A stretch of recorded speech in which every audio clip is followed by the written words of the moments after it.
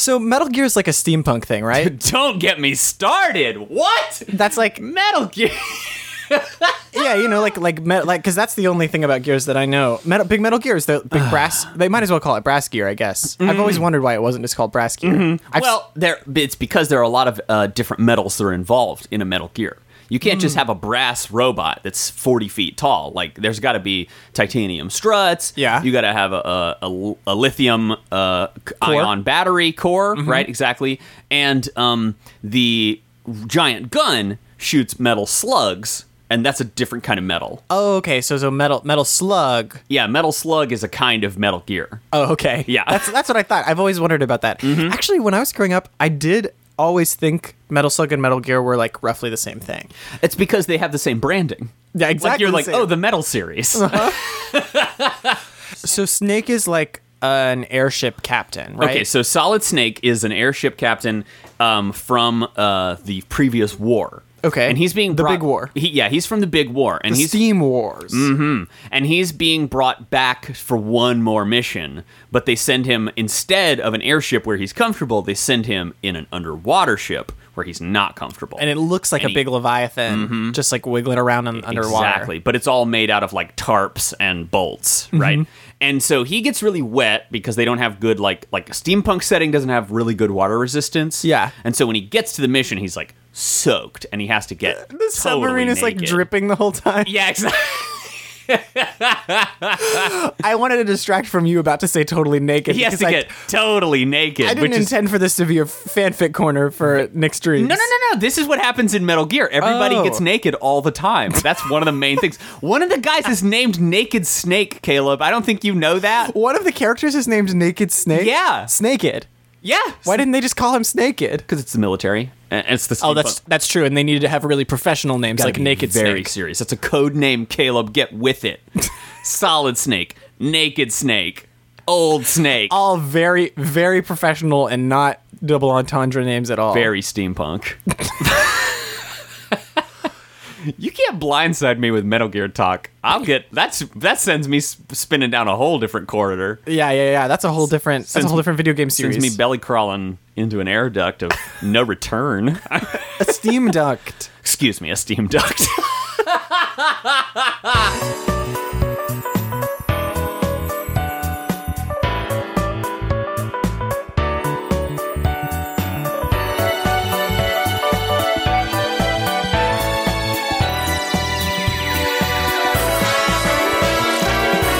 Bienvenue to Everyday's Great. Bitch Shun, an experimental Let's Play podcast. Bonjour of Persona 4. Hey y'all, it's Nick Splendor. And what's up, you guys? I'm Caleb St. Hewitt.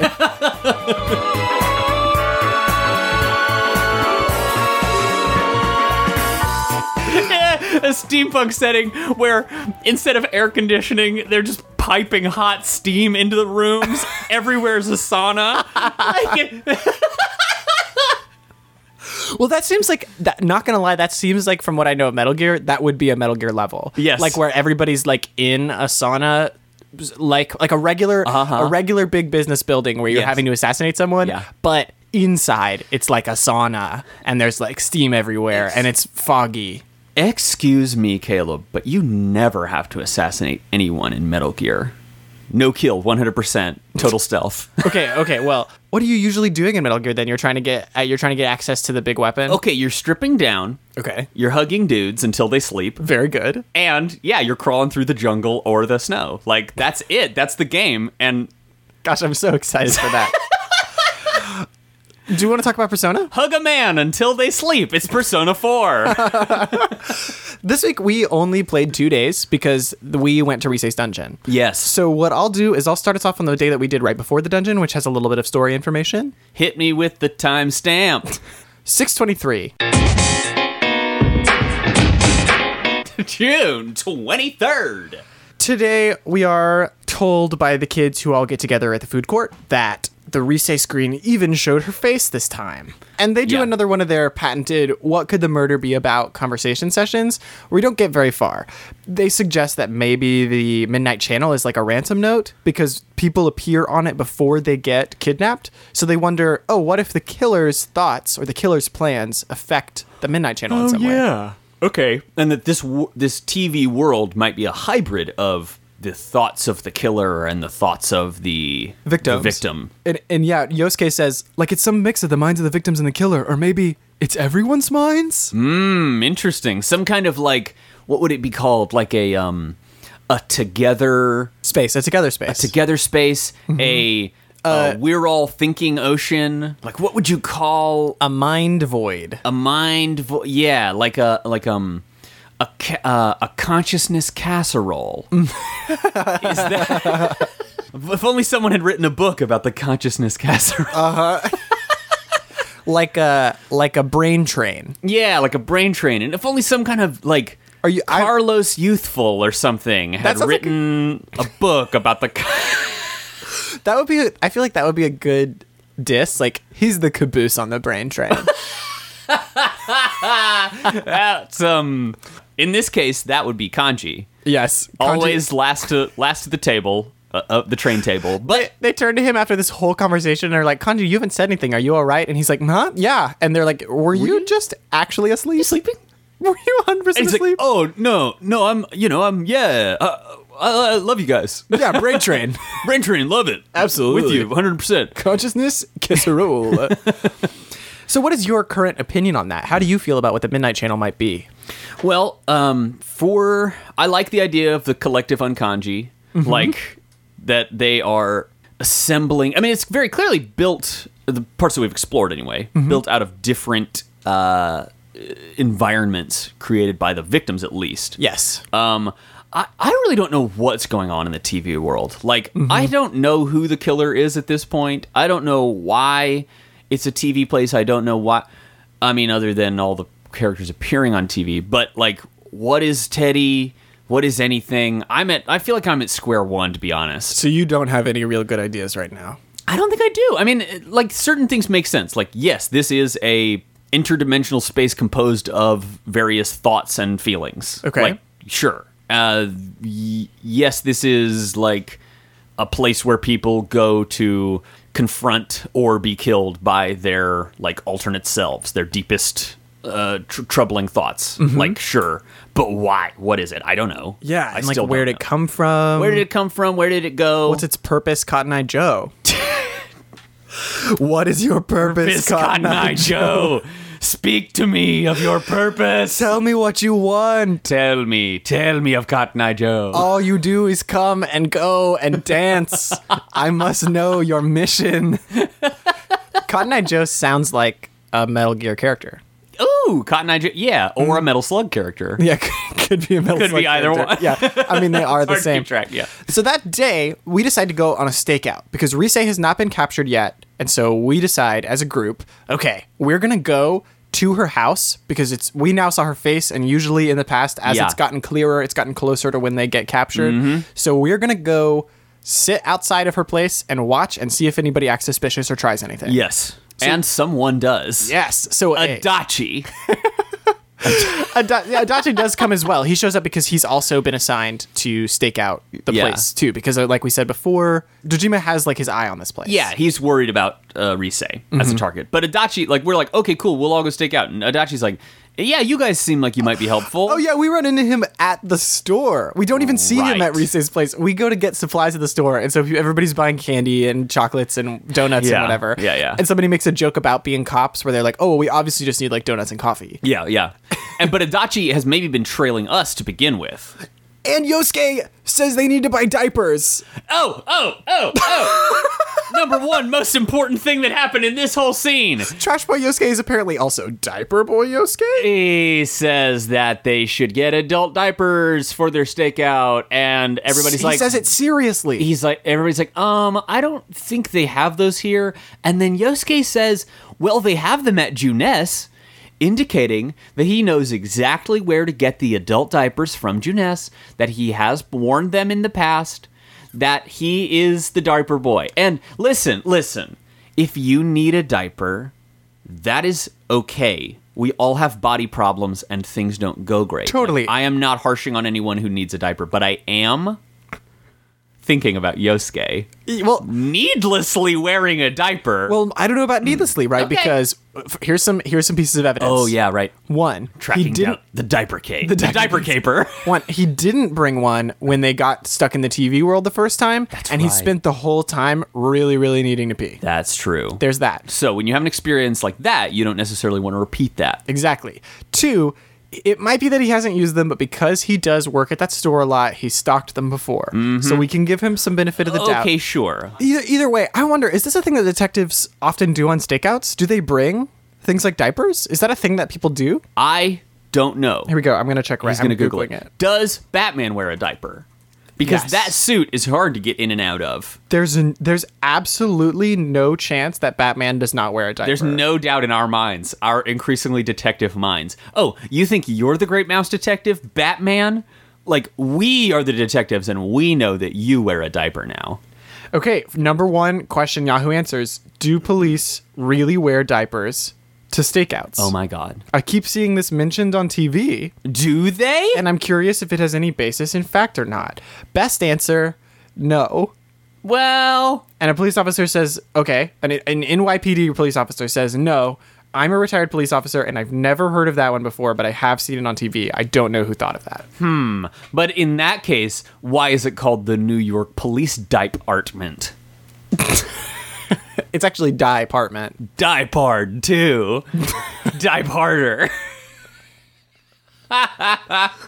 Adachi decides that he's going to kind of babysit us. Actually, Adachi has been sent to watch us. I'm Yes. getting this all mixed up, but now it's piecing back together. There's a lot happening here, but we are Memento style reconstructing the scene of the scene of the crimes. Dojima put Adachi in charge of following us. Yes. And that's what he's doing when he just walks into the store, feet away from us, and then immediately tells us he's been assigned to follow us. Like, what are you doing, Adachi? He's so good at his job. Oh, he's just so he's good at so it. good. I really admire him. So when we say, oh, we're going to follow, Rise, he, instead of saying, like, no, stop being a part of this, he goes, yeah, let's go. Yeah. Oh, you guys are probably going to be helpful. Sure, you can help. Yeah. That way I can keep an eye on you and her. Yes, and it's just like, Idiot. Adachi, you're just a big old dumb, huh? Yeah. And then we're all idiots because a photographer, photographer is probably generous. Yes, I believe the term is paparazzo. Yes.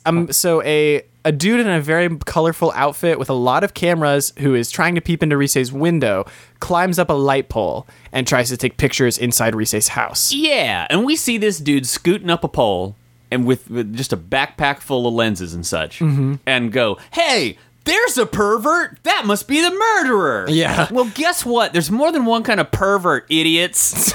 So he slides down the pole and starts running away. Right. Instead of Very leaving, suspicious. Like, Yes. that is suspicious behavior. but everybody gets so excited about finding even one suspicious person Yeah. that the whole group leaves Rise alone Everybody. and they chase this photographer. He goes to the biggest highway in Inaba, which is the big road we keep seeing at the edge of the store town. I Yes. assume it's the biggest road they've got. Yeah. Because it always has cars rolling by. He goes to the edge of it and he says, if you attack me, I'm going to jump in front of the cars, which is Wow. a big move. Yeah. It gives us the option to decide whether we are going to tackle him from behind, the front, or let Yosuke decide. Yeah. We hit tackle him from behind because we were like, if that's possible, then we don't want him to fall into the I don't want cars. to tackle him front ways into traffic. Like, duh. But then everybody's like, how would you even do that? Yeah, right away everyone's like, no, you can't tackle him from behind. That doesn't make sense. And so then I thought if there is so much traffic that he's going to be destroyed utterly by taking even one step back, that we could, like, juke him and sidestep over to the side, hop up onto the hood of a car, surf it, a few spin, feet over. Well, you roll the entire length of the car. Roll the car and then, like, pop off the hood and tackle him from behind. And that would be a super cool move. Instead, we just kind of, like, turn him around and then grab him, and it's Yeah. nothing. It's not worth even discussing. He doesn't make it out into the cars. Thank God no one dies. And then Adachi immediately is like, well, so glad we found the killer. And Yeah. the kids as a group are kind of like, I don't know. Is he the killer? And the photographer's going, what? It's not a crime to take sneaky pictures in Japan. And which, who knows how true that is. Yeah. And then Adachi's just like dusting his hands off like, oof, another great job completed. Good old policing from me. I didn't even need my diaper today. Adachi takes him downtown. Yep. And we go back to Rise's shop and find out as soon as we get there that she has disappeared without a word. Whoops. Her grandmother says, sometimes Rise just leaves without saying anything to me, so... Yeah, not concerned, but we are concerned. Because we know she's probably been captured. Now, how could this happen so quickly? We don't have any other information to even speculate, but like, in the span of 5 minutes or so, she's gone and probably in the TV world. Yeah. What on earth happened? That's a great question. Do you have any theories? What do you think how do you think she could have been captured that fast? Okay. Well, I guess this discounts any of our team members from being like the murderer. Like last week I was starting to go like, you know what, maybe Yosuke's the murderer. Because my main reason, like the way I would do if I was a police officer would be I would eliminate my enemies by pinning crimes on them. Yeah. That they didn't commit, but I would make a very compelling case. And like in that case, if I was a corrupt cop like that, then I would have blamed Yosuke for the murders. Like I know Nanako's doing it, but I would pin it on Yosuke. Why is Yosuke your eneme in this case? Because he's the worst. Oh, okay, He's I understand. I just hate him. I just want him to go to jail. I'm saying, yeah, I want him to go to jail. Okay. for his crimes. And unfortunately, the crimes he's committed cannot be convicted in a court of law. But they, anyway, so, but I was sort of going, well, how do we know, that your team members are not the bad guy? Yeah. And like, we can assume they aren't. But I started to wonder. But at this point, I think that's probably not the case. Because everybody's with us, like all hands on deck. I don't know. So whoever it is, I'm wondering whether does someone physically need to push a victim into the TV world, or can they be sucked in some other way? Or this process may not be as simple as TV delivery. Here, let me unpack your new TV for you. Boink! Like pushing them into a big flat screen. Like it could be something else, because it might be that they're already like partially in the TV world because we can see them there. Like it's a process that takes time. Like you think they could already be a little bit dematerialized? Right, they're being slowly pulled into that world, and that's why we only see them in vague detail and then increasing detail. Like that could be something that's happening. I don't know what else, but who are your? This is a good time to do a check-in. Like, okay. Or actually, maybe if we get through this, we'll talk through the end of this, and then we'll do it. Yeah. The dungeon, and then talk again about where you're at. All right. So that night we go and we watch the Midnight Channel again, and this time it's definitely her, and we get her like full says a bunch of lines about what she's going to do. The full production of her nightmare television program. And her nightmare television program, it turns out, is that it is a TV show, like a late night TV show, where she, a celebrity idol, has decided that to make her shift into being an adult superstar, she is going to get completely naked on television. Yeah, we're really going to push standards and practices. I'm going to show everything and bear it all, she says. So that, of course, immediately Yosuke's like, oh, do you really think so? And we even have a question of like, should we go save her immediately, or should we wait a minute? And like, hey, Yosuke, fuck you. Yeah, we are going to save her immediately, except that the next day we don't.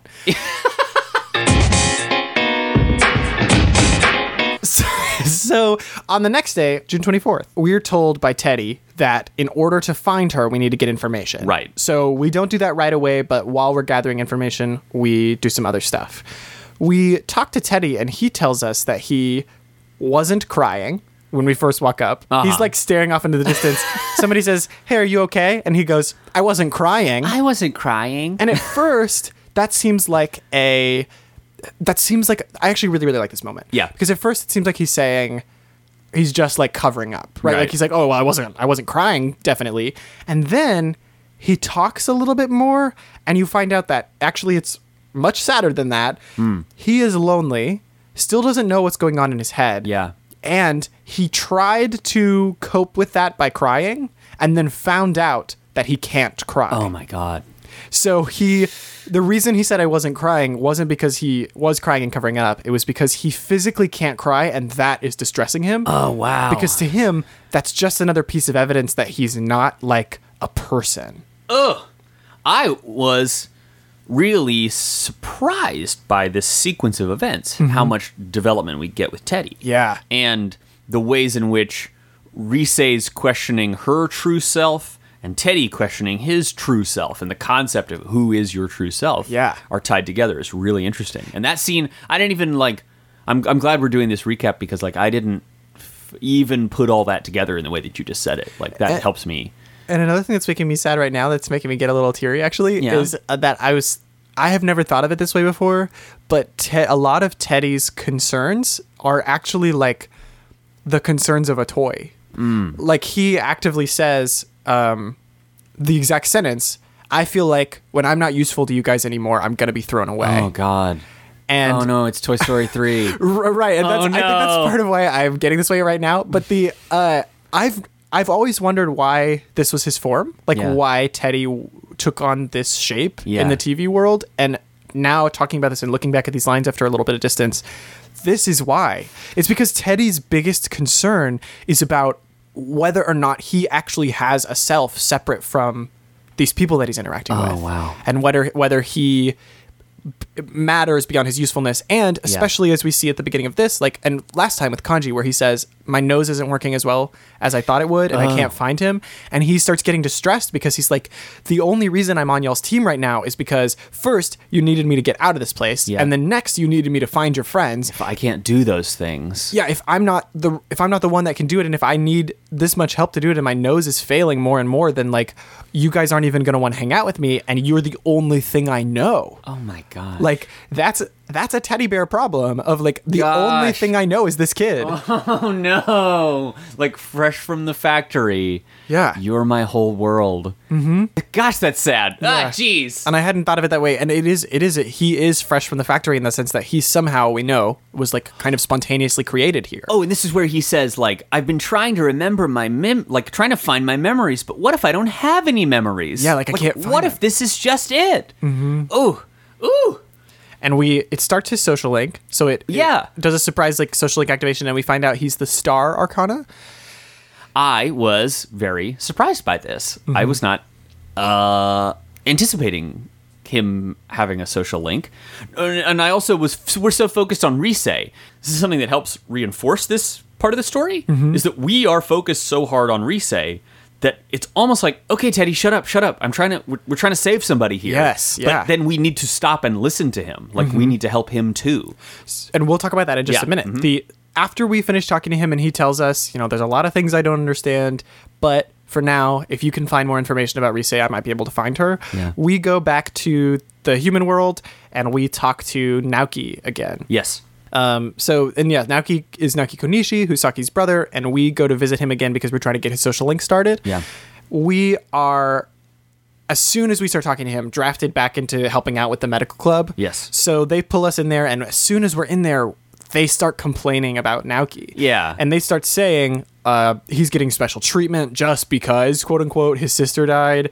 And how dare he? And that, like, I heard that they're not making him do homework. And I heard that he's not having to take tests like we are. And stuff that's just like being really... It's small town garbage. Yeah. I just read a graphic novel, Skim. Okay. That actually deals with something similar to this. It deals with a high school student dying and the way the rest of the school deals with it. Yeah. And they touch on a lot of these same... It's really worth checking out. Jillian and Mariko Tamaki. All right. It's a great graphic novel, and they touch on some of these same emotions of, like...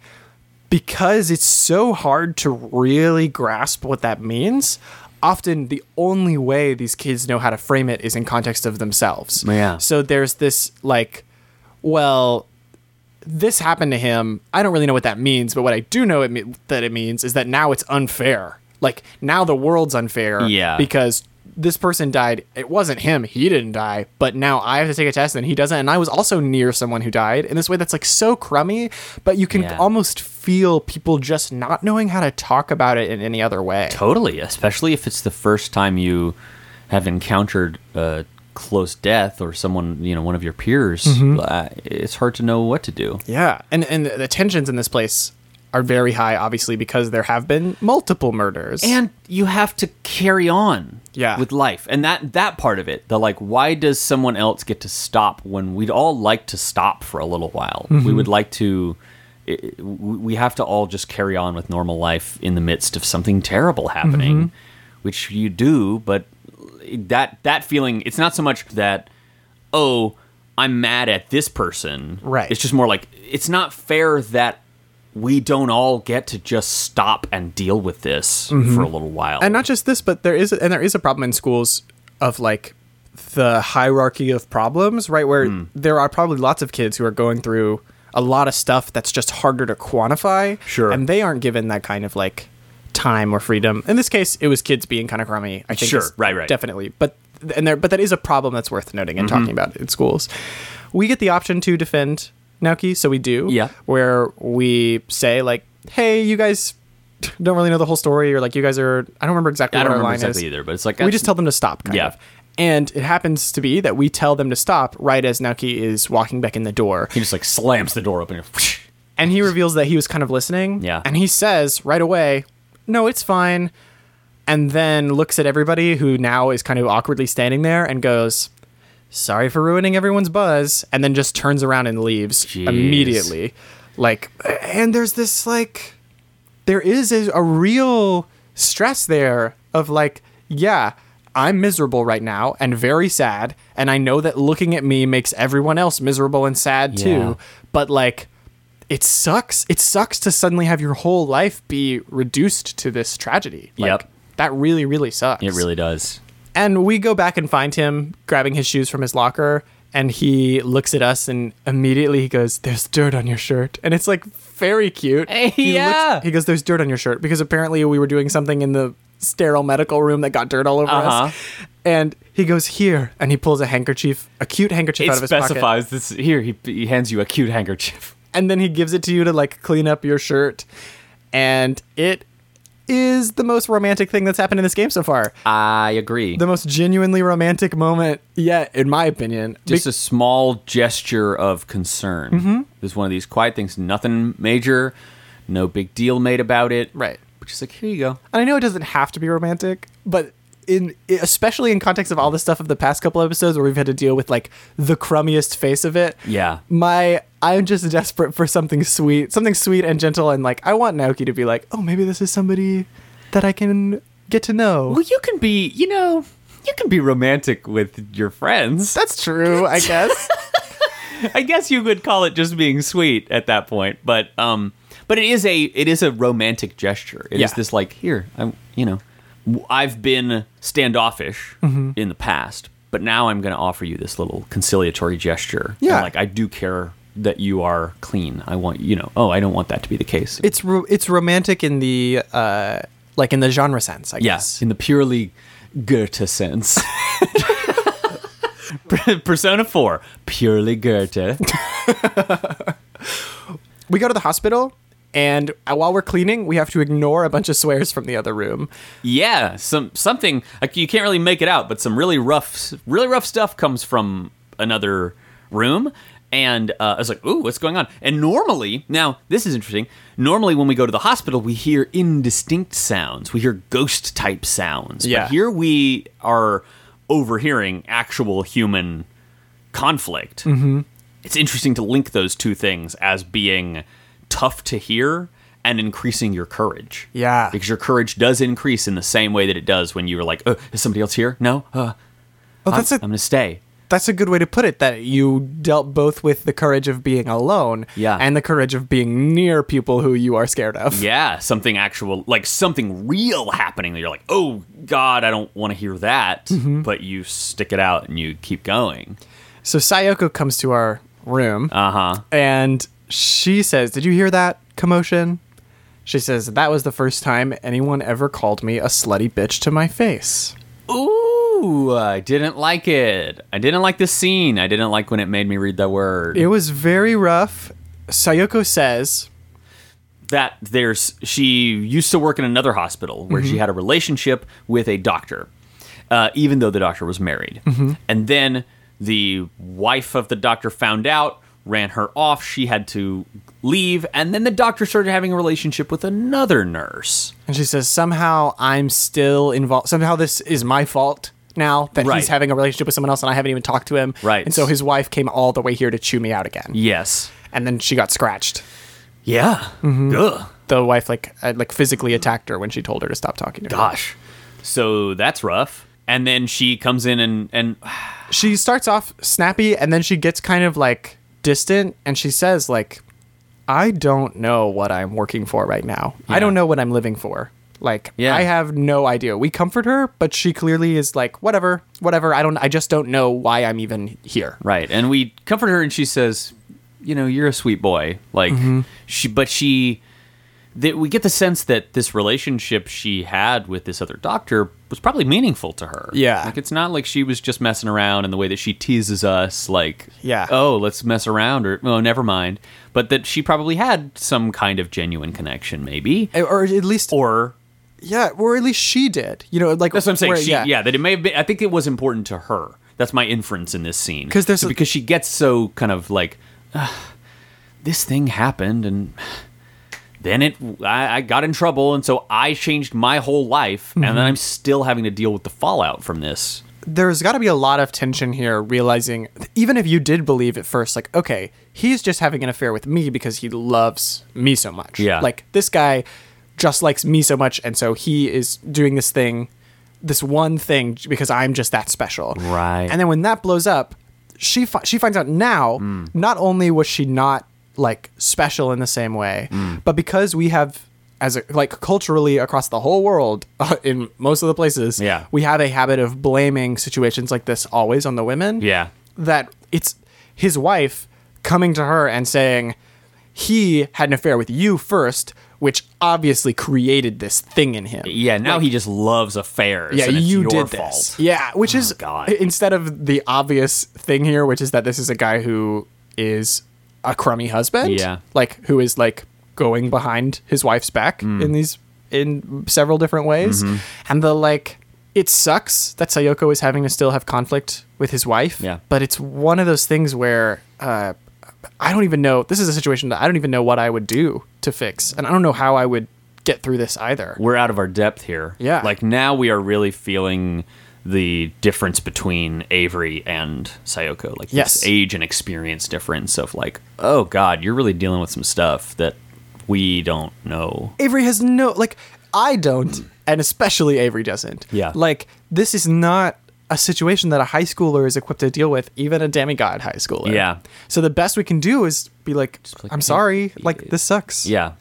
And we'll see how it goes. And this is only halfway through. Well, we both went, whoa, level 5? Yeah, this is rank level 5. I feel like we've been dealing with Sayoko for like most of our infinite life. Yeah. And like, I am fascinated to see how much further this story can go. Yeah. And how much these social link relationships really can move very quickly. These little vignettes cover a lot of narrative ground. Yeah. In a way that I find that is like impressive to me Where- from a storytelling perspective. And it's already complicating what at first looks like is going to be about her hitting on you. Like, Yeah. it seems like that's going to be the story. Yeah. Like, okay, she's hitting on you, and so you're going to navigate the fact that this adult is like flirting with you, and that this adult has some issues around how she flirts and who she flirts with and Yeah. why.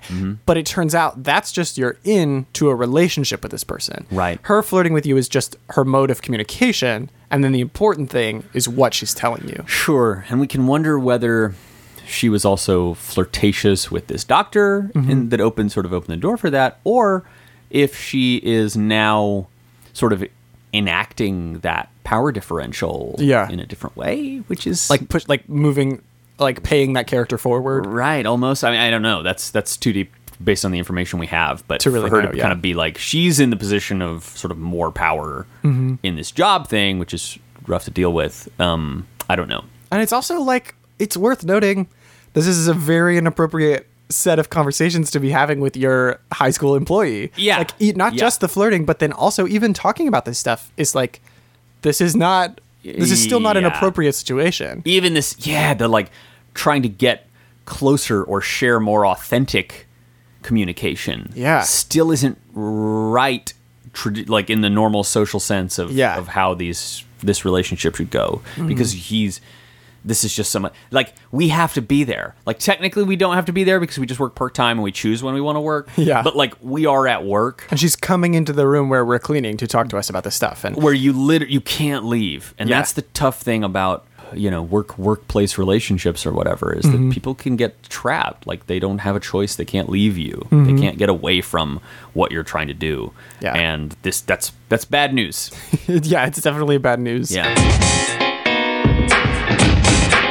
June 25th. This day, we do go hunting for info on Rise. So we have to walk around the town, talk to a couple different people, talk to her superfan, talk to a paparazzi, Yeah. talk to her grandma, and find information about her until we get what must be just the most not useful piece of information ever, which is that she left her job because she was trying to find her true self. Yeah, that was the clue that Teddy needed to track her down. Yeah. Like, we pretty much knew that already. He goes, oh, looking for her true self? Yep, smells very strong. I can totally do that. I smell that a mile away. There we go. Like, it could have been as simple as having, like, just having to go find, like, an article for clothing, hound dog style. You know? Yeah, like, anything like, but it has to be psychological. It has to be about their conflict, right? But an article, an item of theirs that relates to that conflict would make sense, like a mirror. This particular, like, I sort of liked when we had to find information about kanji. He was the first one we had to do this like big search about, right? Mm-hmm. And that seemed okay. This one seems like more of a stretch because the kanji one, we actually did learn stuff we didn't know. We didn't know him at all. We'd only heard rumors. We found out he likes cute stuff. Yeah, was part of that process. Right. This one not so good. That's all right. But we get to her dungeon. Yes, and it is a strip club. Yep. Teddy over and over repeats, strip, like the thing zebras have, and nobody says anything, and so he tells that joke 3 whole times. Yeah, and this is this is a good example. The game itself is shaping our perception of him to be like, Teddy, stop. Like, please stop doing this. I don't care about, like, whatever you're saying doesn't matter. Mm-hmm. And various of them have been dismissive of him along the way. Yeah. They have this kind of like, Teddy, get out of the way. And the game makes a point of going, he's repeating the same bad joke 3 times. Like, what is he doing? And so you're like pressing the button, like, please just go. I don't want to hear this. Which is great because it sets up his conflict that we're about to encounter, where we have ignored him. We have literally been frustrated with him beyond his purpose. Like, beyond, once he pinpointed her position, we don't need him anymore. And I also think this level of anxiety and this kind of thing, even down to like repeating jokes until you know the people around you have heard them, is a thing that often comes when you're trying to find your place in a social group. Totally. Like, you are trying to assert your position, and Teddy obviously thinks of his position as being kind of the funny guy. Like, who knows what part of his psyche created that, but even down to the fact that he says bear puns all the time, the fact that he's trying to make jokes, he's trying to be the cute one. He's the clown, he's the toy. Like, he is playful. All of these other people have become tied together by the necessity of their, like, the fact that they're Persona users. Yeah. And Teddy is there because he is, like, he's the map, right? He's the one that leads us around this place. He has the map in his brain. So he's trying to figure out a way to earn a place socially among us, which he's doing by, like, overcompensating and talking all the time and making jokes all the time in a way that I think maps pretty well to some of my personal experiences with social groups I was less confident in. Lord, I've been there. Yep. You and I can both tend that direction. Yeah. Especially when, like, if I'm uncomfortable, I clam up and I just try to come up with jokes. Yeah. So if I'm in an unfamiliar group, I sit back and I wait for opportunities, and then I just chime in with what I hope will be, whenever I hear something funny, I'll chime in, and that's how I make my way into the group. Yeah. But in the past, I've been a lot worse and a lot more like, okay, I need to be the center of attention now. Yes. Immediately. Welcome, strangers. I will tell you the joke. I will tell you the joke. And I will only tell the joke. And this is my joke still. And especially like in middle and high school, that was. I've absolutely had people do what they do to Teddy to me, which was like, okay, guy, we've got it. Yeah, we get you. That's enough. Mm-hmm. And that's not a good feeling. Yep, but I understand. Luckily, I mostly just don't talk to people anymore. Just kidding. I'm just kidding. There's a song that they play when you're doing cutscenes in this dungeon, but not actually in the dungeon. That's really good. I just wanted to point that out. Okay. It's like a dancey piano song that sounds almost like a Carmen, sort of. Okay. But it's like very exciting, and I really, really liked it. But then Point it out to me next time we hear it. Okay, but then the dungeon song itself is kind of like the kanji dungeon song. Right. Where the kanji song was like, "Row, row, row, row," and this one is like, Yeah. in the way that it's like, why would you design the dungeons that we are potentially spending hours in? Why would you design them such that we had to listen to one like 8-bar droning loop Yup. of music over and over forever, especially when there's so much good music in this game? I don't know. It seems like a strange choice. And there might be some people think of that kind of music as being like trance-like or concentration, and so some people like to work to music like that Yeah. because you kind of get in the zone. I find that level of repetition and consistency like maddening. Yeah. Like I can't concentrate if that kind of music, like a 1 hour long remix of Around the World Yes. or whatever, like no thank you. My brain starts to revolt against. Like I can have a good time, but I can only have a good time if I'm engaging with that music. Like I will just start like adding stuff around the loop. And that's Yeah. what I do when we're playing the game and when Yep. we're in the dungeons. I'm always like, okay, what songs can I put on top of these beats? Right. And maybe that's part of it is they want you to have it be like a flexible. Yeah, and it kind of it gets interrupted regularly enough that it can't be too long of a loop, I guess, because you're Yeah. going to go into a battle. It's the opposite of the like Mario Brothers video game music philosophy, which is that even though the basic structure repeats, Koji Kondo. yeah, the Koji Kondo approach to composition, something I've been thinking a lot about lately, is that you have similar repetitions, but minor variations and rhythmic inconsistencies that keeps your brain going, ooh, it's not quite exactly right. Yeah. Like all the Kirby music, all like Nintendo's music at its best, in the classic Nintendo platformer style. Because it is a song that is literally going to repeat for however many minutes it takes you to get through a certain level, they build in this level of rhythmic irregularity that keeps kind of piques an interest and keeps this sort of minor tension and drama, and things come back around again, and you feel good about it. And these club music songs just don't do that. Club music just wants you to do the same motion, freestyle, whatever you want.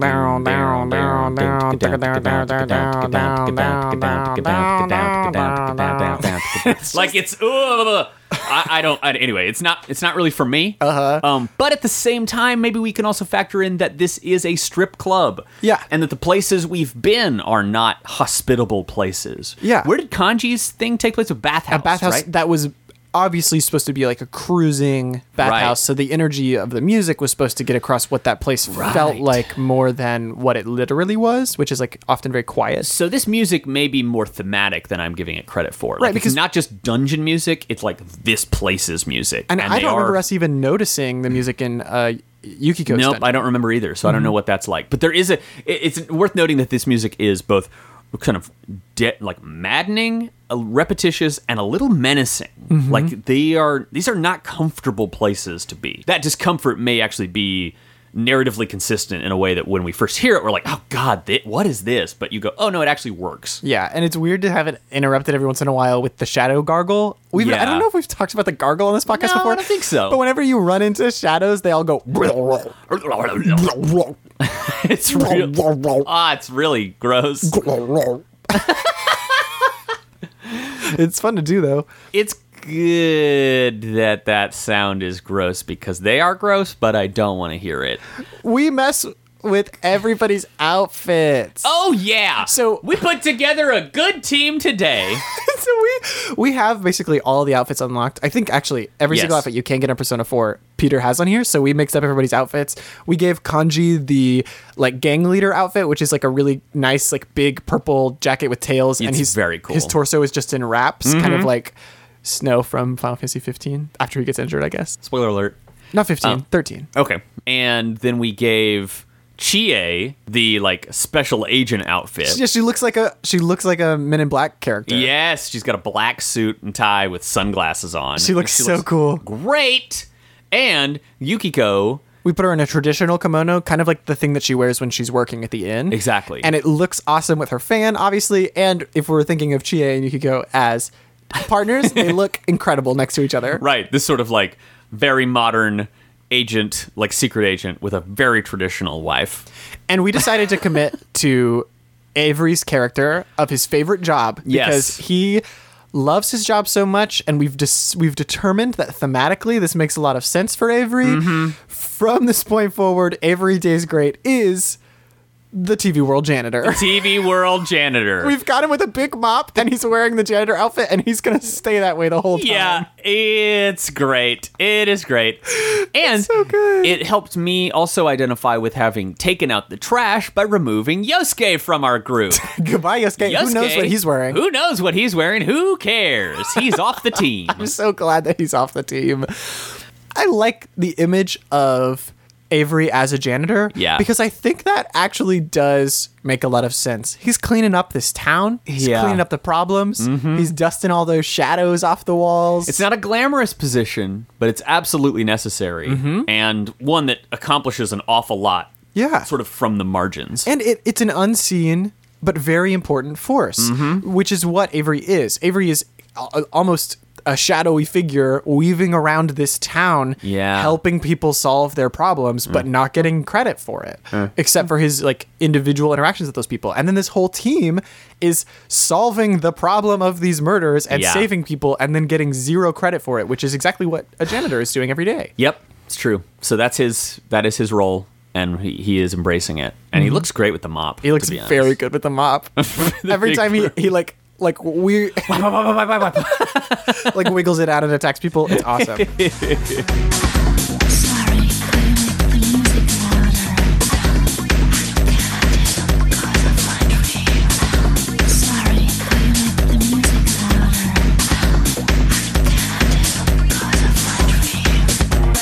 We run into Rise a couple times over the course of the dungeon and fight mini bosses. Yes. This is the most of those we've seen the whole so far, because this is the longest dungeon we've done so far, where there are two separate mini bosses.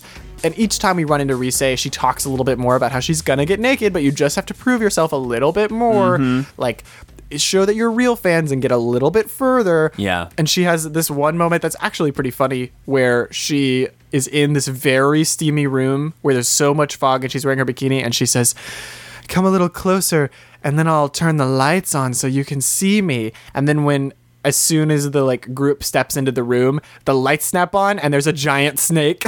Yes. There's a giant snake and it's got a big like male symbol and female symbol linked together hanging off of its neck, and then you have to fight this scary big snake. Yeah, the big gender snake is there. The gender snake, that's another Metal Gear character. Oh yeah, gender snake. And almost every level of the dungeon after about the halfway point, Rise has a new line at the beginning. That's true. She says stuff like, she like recites one of her commercials, or she talks about how she's all about fads. She's got a special gift for her fans. Yeah, she's kind of in super idol mode. Is that fair? Yeah. Like, it seems like she's really pushing products and promoting, and this is this is the caricature version of her TV personality. Yeah. This is the, like, if she was ultimately consumed by public perception and of advancing her career. And maybe even this is why she felt like she needed to leave, right? Because she felt pressure to maybe get even more risque or do more things to tantalize her fans. This like working the crowd in this way is something that she's not comfortable with, as we've come to understand. So this is that worst part of her where she's like, God, I could become just totally devoted to this. Yes. Like lost in my career. And that would look more like this. And you can tell the game is trying to draw a parallel with strip clubs as like a place where you are presenting an absolutely like inauthentic version of yourself in exchange for direct money. Yeah. Which is not necessarily how I feel about strip clubs, and it's not necessarily true, but that's kind of the way that her brain is making this connection. And I think the reason this dungeon is a strip club is because it's a direct, okay, I'm going to give everything of mine away just for money in exchange. Exactly. Teddy asks us if he's about to climb the stairway to adulthood, which is a rough sentence. Oh, and that reminds me that before, one of the first things happens when we went back to the TV world, Teddy, searching for meaning or something, asks Yukiko and Chie if he can score with them sometime soon. Yeah, because he's so sad and like, will it be okay if I score with you guys? And it's in quotes. I don't think he knows what it means. It's something that was brought up in an earlier dungeon. But he's getting a little like, he's being a little like pervy, creepy in relation to the women in this dungeon. There's definitely a a weird... Teddy is sort of filling gaps where sometimes he's like the worst one. Yeah. And then also, he's usually the first member of the party to directly identify with the people that are trapped in their dungeons. Yes. Like when Kanji was trapped, Teddy was the one to say, oh, I know exactly how you feel because I connect in this way. And he did the same thing with Rise, right. where as soon as we find out more of Rise's struggle, Teddy goes, oh, I 100% get that. I feel that too. And he keeps doing that in a way that makes him seem very empathetic and genuine. I think it has more to do with him seeking an identity. Yeah. And repeating things he's heard, right? Mm-hmm. And he's wondering, am I about to climb the stairway to adulthood? Because if so, that would give me some purpose or clarity in where I am in my life. Yeah, well, I understand what that is. Whatever it means, because I think he's going like, I don't even know what this would mean, but this is something I've picked up as a possible anchor point or a turning point in someone's life. Yeah, and I wrote down that it was weird that he's the voice for being obsessed with Rise, because Yeah. we even already know that Yosuke is really into Rise. Is this because we didn't bring Yosuke into the dungeon? I don't think those limits are there on people talking. I think the game kind of assumes that everybody is walking with you all the time, Okay. even though they're not the ones that you're fighting with. Okay. Because when we get to the last room, everybody's there. Everybody's there. Okay, sure. In the final room, we see Rise still wearing her Marikyu tofu outfit, kneeling at the feet of Rise in the bikini, the shadow Rise who's got the scary yellow eyes, holding onto a pole, like a pole dancer's pole, Yeah. and telling her, like, here we go, like, I'm so ready to show everything off. I'm gonna dance. And she does some, like, awkward animations on It's the pole. one of the worst. It's like a Grand Theft Auto 3 level stripper animation, like very bad. Like, please do not animate the bodies. Don't make the rectangles move that way, please. They're just polygons. They don't want to hurt anybody. And most of Shadow Rise's pole dancing is just, like, reaching her arm out, like, stretching her arm out and pulling it back. I love it. I didn't. We were really trying to move. I didn't like. I've tried to film some of these repetitive animations, but the version of her like leaning back and like basically plucking grapes from the air, and when she turns around, you can see that she's blowing kisses, and then it like hyperextending her arm all the way out. But if you look at it from the other direction, she's reaching as far away from her body as she can, and then bringing it back to her mouth like she's eating. And she just does that. She'll do that forever if you don't advance the text. It's so good. So good. And it's worth noting, I think, that the Marikyu tofu costume is very it's like completely covered. Like it covers her head, it covers her full body. It's this like food prep outfit. It even covers her neck. It's it's completely modest. Yeah. Like this, and so to put the two versions of her, I mean, I guess Kanji's spirit shadow was also like naked in a towel or whatever, and he was just so there's this. A lot of their things have had to do with sexuality or, presentation of their full bodies to other people and So this kind of thing. Yukiko's was about having more ornamentation. Right. It was still sensual, but it was more, you're right. It was about being a princess. And theirs is about being vulnerable, like ultimately the most vulnerable that they can physically be. Yes. Which is naked and available. Kanji and Rise have it in common that both of theirs are about this kind of like presentation of themselves as sexual objects. Right. And that's what Kanji's nervous about, because typically the sexual object thing is reserved for women. Got it. Yeah. And so the nakedness on his part is about femininity in actually the same way that Rise's is. Interesting. Rise's final line, Shadow Rise's final line is, "Let my naked truth be burned into your brains." Yes. And she transforms into this psychedelic, naked antenna creature, which has a big antenna face. It has Rise's pigtail hair, or actually maybe it's two pigtails, but they're way longer than Rise's. Yes. And her whole body is this moving, morphing, psychedelic color mesh that's a little bit gross. Yeah. And every time she moves, Ooh. it makes like a squelchy, wet noise. It's very gross. And so she's almost like made of paint. Yeah. Or it almost sort of looks like when you hold up a magnet to a cathode ray TV, it distorts the colors and waves, and it almost looks like that a little bit. Like I think paint is a good way to put it, probably because that lines up with the squelchy feel. feel. She's Like liquid and just pure pure spectacle in a certain way. And her face itself is just a broadcasting device. It's a broadcasting device. When I saw it at first, it's like these honeycomb shapes with an antenna coming out. So it sort of looks like a flower also. Yeah. Which has a like sexual pollination kind of. And lines up with the psychedelic deal, like the color scheme. Mm-hmm. And so there's, of being colorful and attractive and like colorful beyond the human spectrum of light. Like this, it's a weirdly simple design compared to most of the other Shadow bosses. Yeah, the highest level of detail is in the hair. Yeah, but at the same time, it's interesting that because she is it's a big nude female human form, but all the skin details are instead this wavy paint color, that it's almost a form of camouflage. Like the eye slides away from it. You cannot really perceive it as a sexual human form. Right. All the stuff about it that would be attractive is ruined. Yeah. Like her face is just obscured. The face is not just obscured, it's turned into a completely non-sexual metal object. Her body, all of the pieces of it that you would like quote unquote want to see are just as if she was wearing a full spandex suit. Yeah. And anytime she moves, it makes a noise that's just gross. It's so gross. Like it's intended to be unappealing. Yeah. The whole figure is about the performance of being attractive. Yes. Without any of the actual substance of it. Yep. Because she is like whipping around the pole and like posing with her legs spread and like hitting herself, and like it's all just making this weird like gross. It's creepy. Yeah. It's creepy as they all are. And she very quickly in the battle scans your whole team. Oh yeah. And like it says all of their abilities have been identified. Like all of your abilities have been identified, and it does that one by everybody when you get anywhere close to killing her. Right. And then immediately none of your attacks will hit her anymore. Yes. She has scanned you and understands you and then just dodges around you on the pole. She charges up a big attack and wipes everybody out. Yes, which is interesting.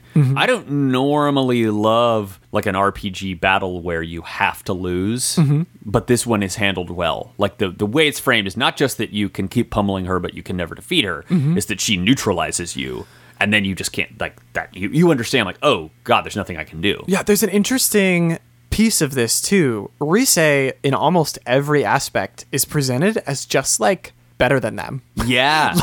like from the moment we meet them, she's the first one to immediately be like, oh yeah, I understand. She's the first one to like, she even starts kind of figuring out what's going on with her shadow by the time we've beat it in a way that other people didn't, like Kanji definitely didn't get, he needed to just like let it go.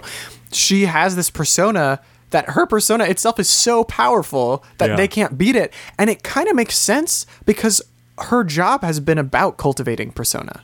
Like, the job of an idol is about building a persona and using it. So she hasn't quite, it's still her shadow because she hasn't quite totally mastered it. Right. But she has created a very powerful separate identity because that's what she's been doing for so long. Yeah, and she spent a lot of time reflecting on that. That debate about which one of these is my true self means she's done a lot of self-reflection on both of those approaches. Yeah, she's been building up that identity for a while. She hasn't been ignoring it. She's been actually like addressing it directly for a while. And the conflict at this moment is, no, I'm deciding that's not me. Yes. And that's when you get the like, oh yeah, well then I'll destroy you. But then she goes, oh no, okay, that's still part of me. Yeah, she's been approaching the idol character as something 100% separate from herself. Right. That this whole time her job has been, sometimes I'm me and sometimes I'm this other thing that's not me. Sometimes I put on a diaper and I fight crime. But the rest of the time, I work at a tofu shop. But in this moment, we can't beat her. She's very, very strong. Her abilities are specifically about knowing exactly what you're going to do. Yeah. And we hear Teddy start mumbling in the background based on stuff she's been saying. Yeah. And Teddy says, like, see, this is exactly right. Like, she doesn't know her true self, and I don't know mine, and I'm useless, and now all my friends are in trouble, and I have no idea what to do, and I can't do anything, and I'm... And so we tell him, like, it's up to you. Like, you can do whatever you can. Yeah. And he, like, starts yelling that he's going berserk. You pointed out that they should have called it Super Saiyan. Oh yeah, he went Super Saiyan.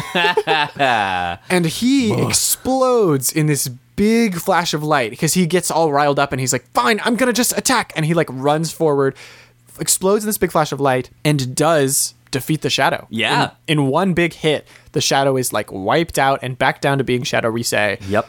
They have a conversation and Rise accepts, okay, yeah, this is part of me. And she does it very quickly, and she does it like, oh, I get it now. Yeah, she's sharp. She's like attuned to paying attention to these things. And there's an aspect of, as we said, working the crowd before that requires understanding other people too. You have to understand yourself, you have to understand others, and read people and see what they're going to do. So that her power of like, I will analyze and ascertain your moves so that they can't hurt me. Yeah. Is very thematically consistent. And I like that. Yeah, it makes a lot of sense. But Teddy, as he spends this energy and he becomes this like floppy.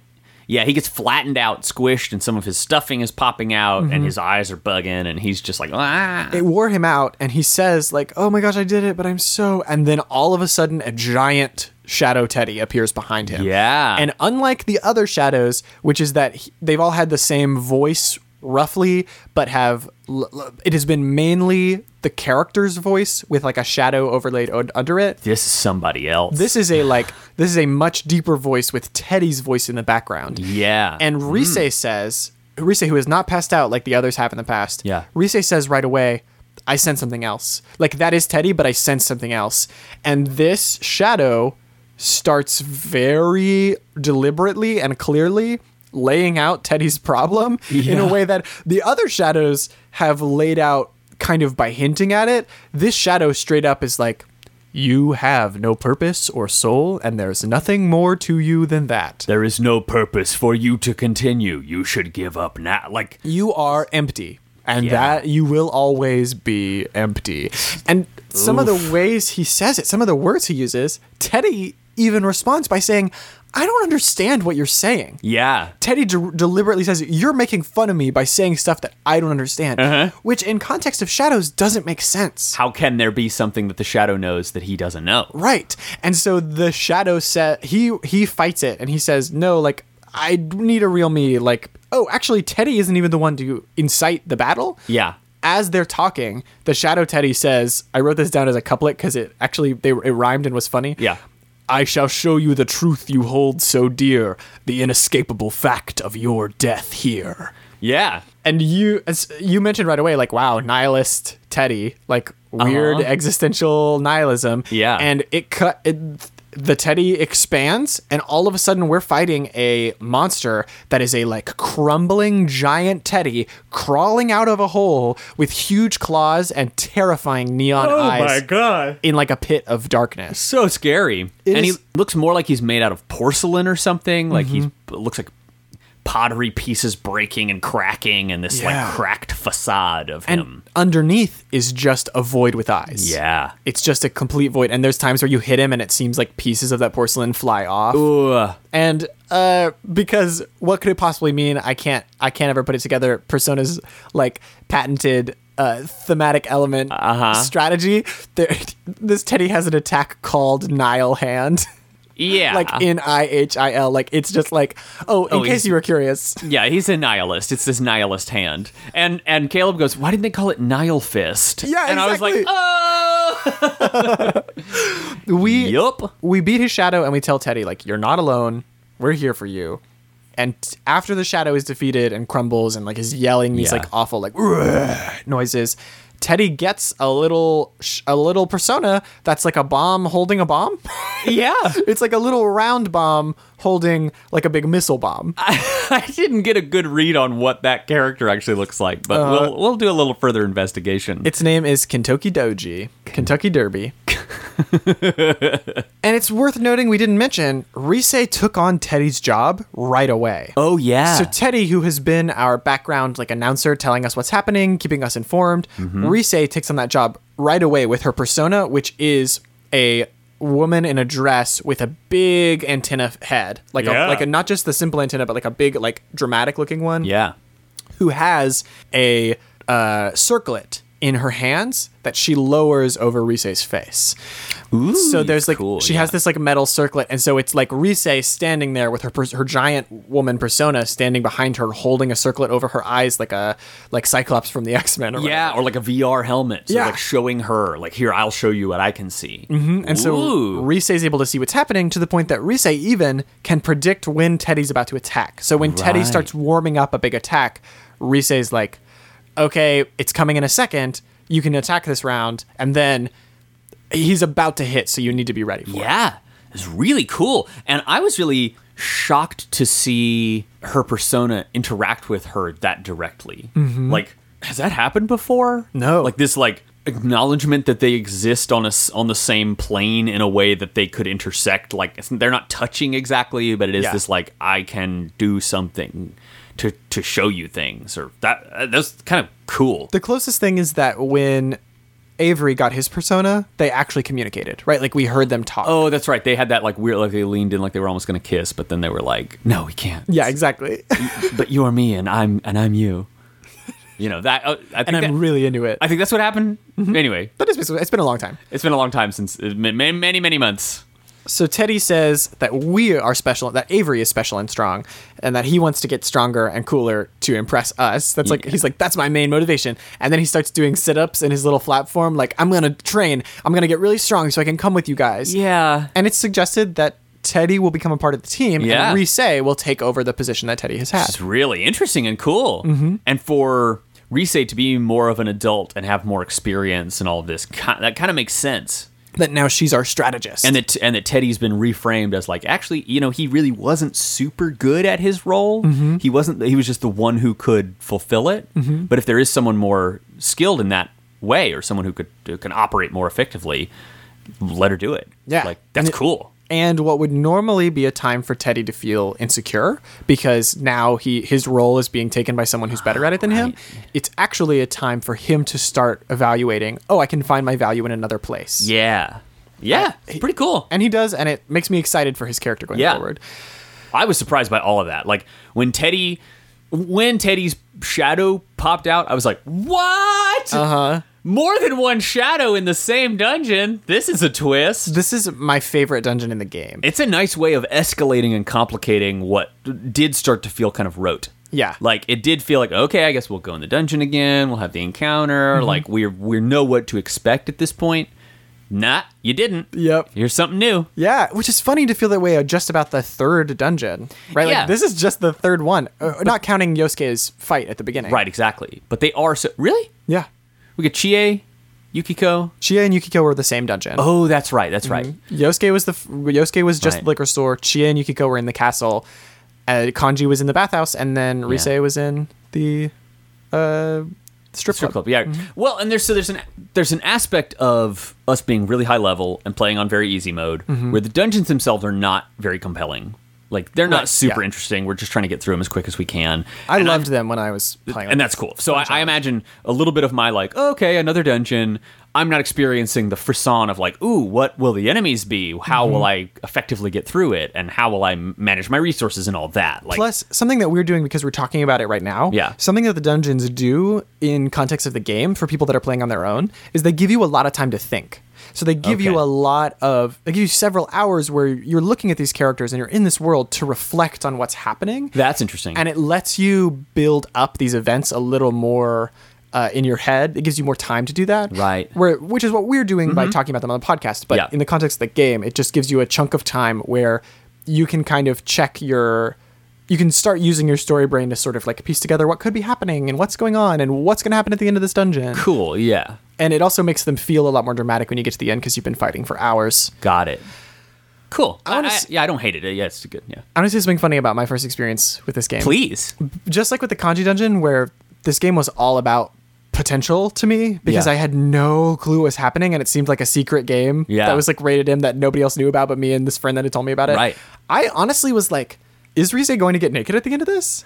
Like through the whole dungeon when I played it the first time, I was like, is that actually what's going to happen? Like, are they actually going to show her really do it? Yeah, are they really going to show her getting naked? Like I genuinely thought they would. Yeah. For most of the dungeon, and I was like nervous about it for her and in general. But I was like, I can't believe this fucking game is about to make her is about to have this model get naked. Yeah. And you're encountering it like they make such a big deal about it. Like, I was absolutely sure she wasn't, but I can imagine if I had been 14 or 15 and playing this game that I might have been a lot more compelled by that notion. Yeah, well, a lot more worried, like, what is going to happen? Like, what are the boundaries here? Yeah. What will this game do? Because it, up to this point, has only been escalating. It makes you feel like, oh, maybe it will keep escalating. And this game comes from an era of video games, I think, where that was a lot more of a thing, like pushing the limits. Like I mentioned Grand Theft Auto a little while ago, like the notion that, like, from a technological perspective, like, wow, look at this huge world you can explore, to the narrative things that games were doing in the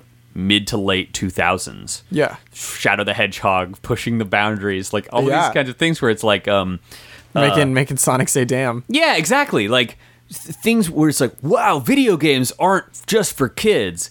What will a video game do next? Will it be the marvelous technology in Grand Theft Auto Vice City where you can go inside of buildings? Wow! Whoa! Not just outside, but inside. But also, they're going to say swears more. Whoa! Wow!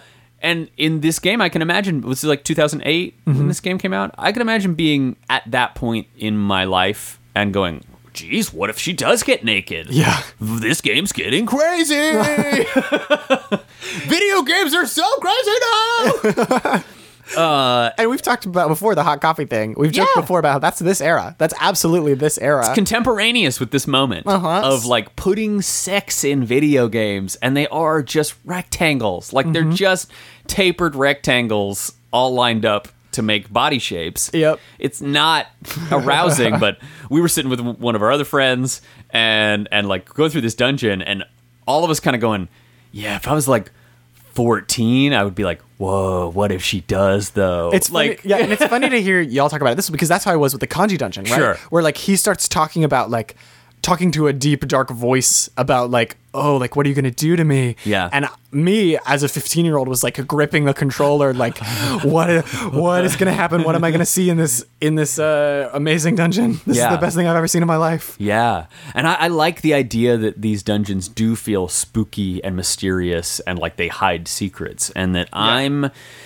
for whatever combination of reasons, not fully engaging with it on that level. Yeah. Like, I'm curious to see what happens, but I don't I was surprised when Teddy's shadow came out. That was a genuine surprise for me. Yeah. But the feeling that, like, well, of course she's not going to get totally naked like that. And even if she did, I don't want that. Well, and part of that... I don't want to see it. I think part of the situation with this is if that was going to happen, I feel like that extreme is something that by this point you would have heard about, right? Like, it would have been like, wow, this is the game that put like a naked teenager stripping on a pole. Right, like, exactly. That would have been a conversation that you would have heard. Right. And because of that distance, I think there's an aspect of it that's like, okay, it's probably not going to do this. Yeah. Plus I now at least am a lot more like story savvy and genre savvy than I was as a kid. And I understand, okay, what kinds of things that people are going to do and what kinds of things are teasers rather than actual payoffs.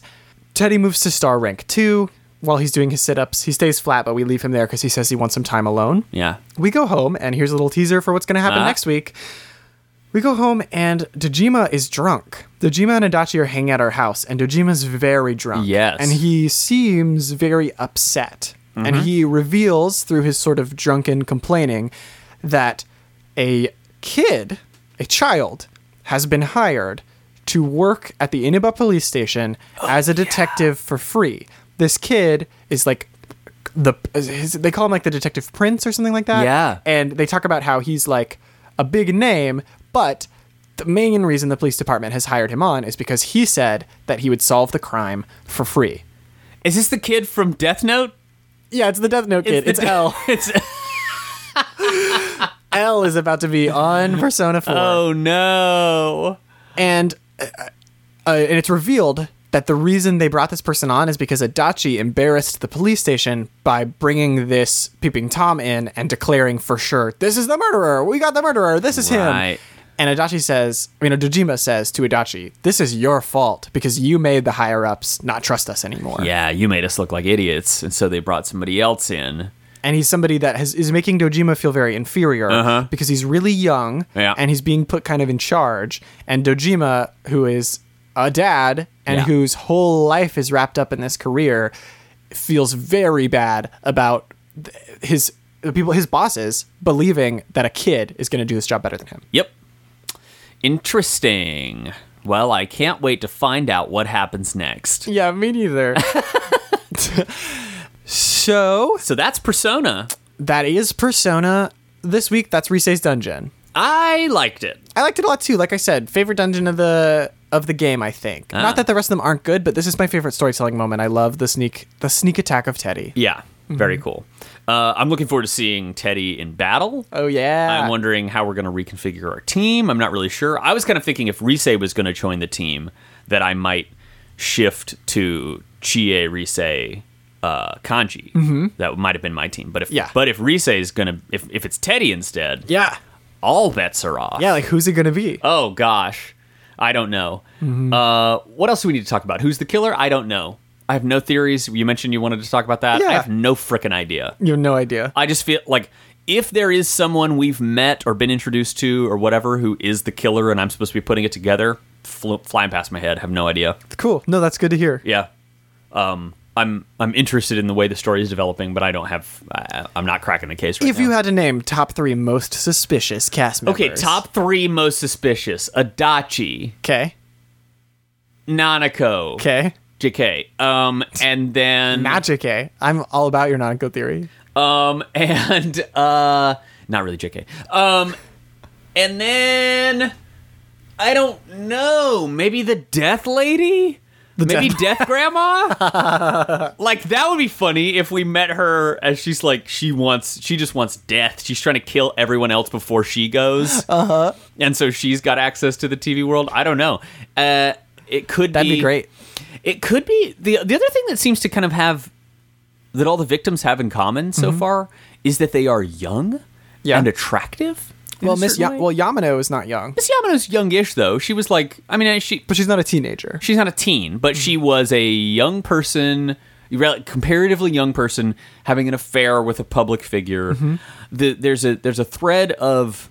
You think there might be a morality thing? Maybe so. Maybe a kind of like, I've seen someone gross on my TV. I'm going to remove them. Well, that's an interesting way to look at it, because we are seeing someone who had an affair. We're seeing someone who, I guess Yosuke wasn't thrown. So the people that thrown into TV. Yeah. Miss Yamano had an affair. Yeah. Saki. I don't know. Who publicly people were talking about having betrayed her family to go work at Junes. Okay.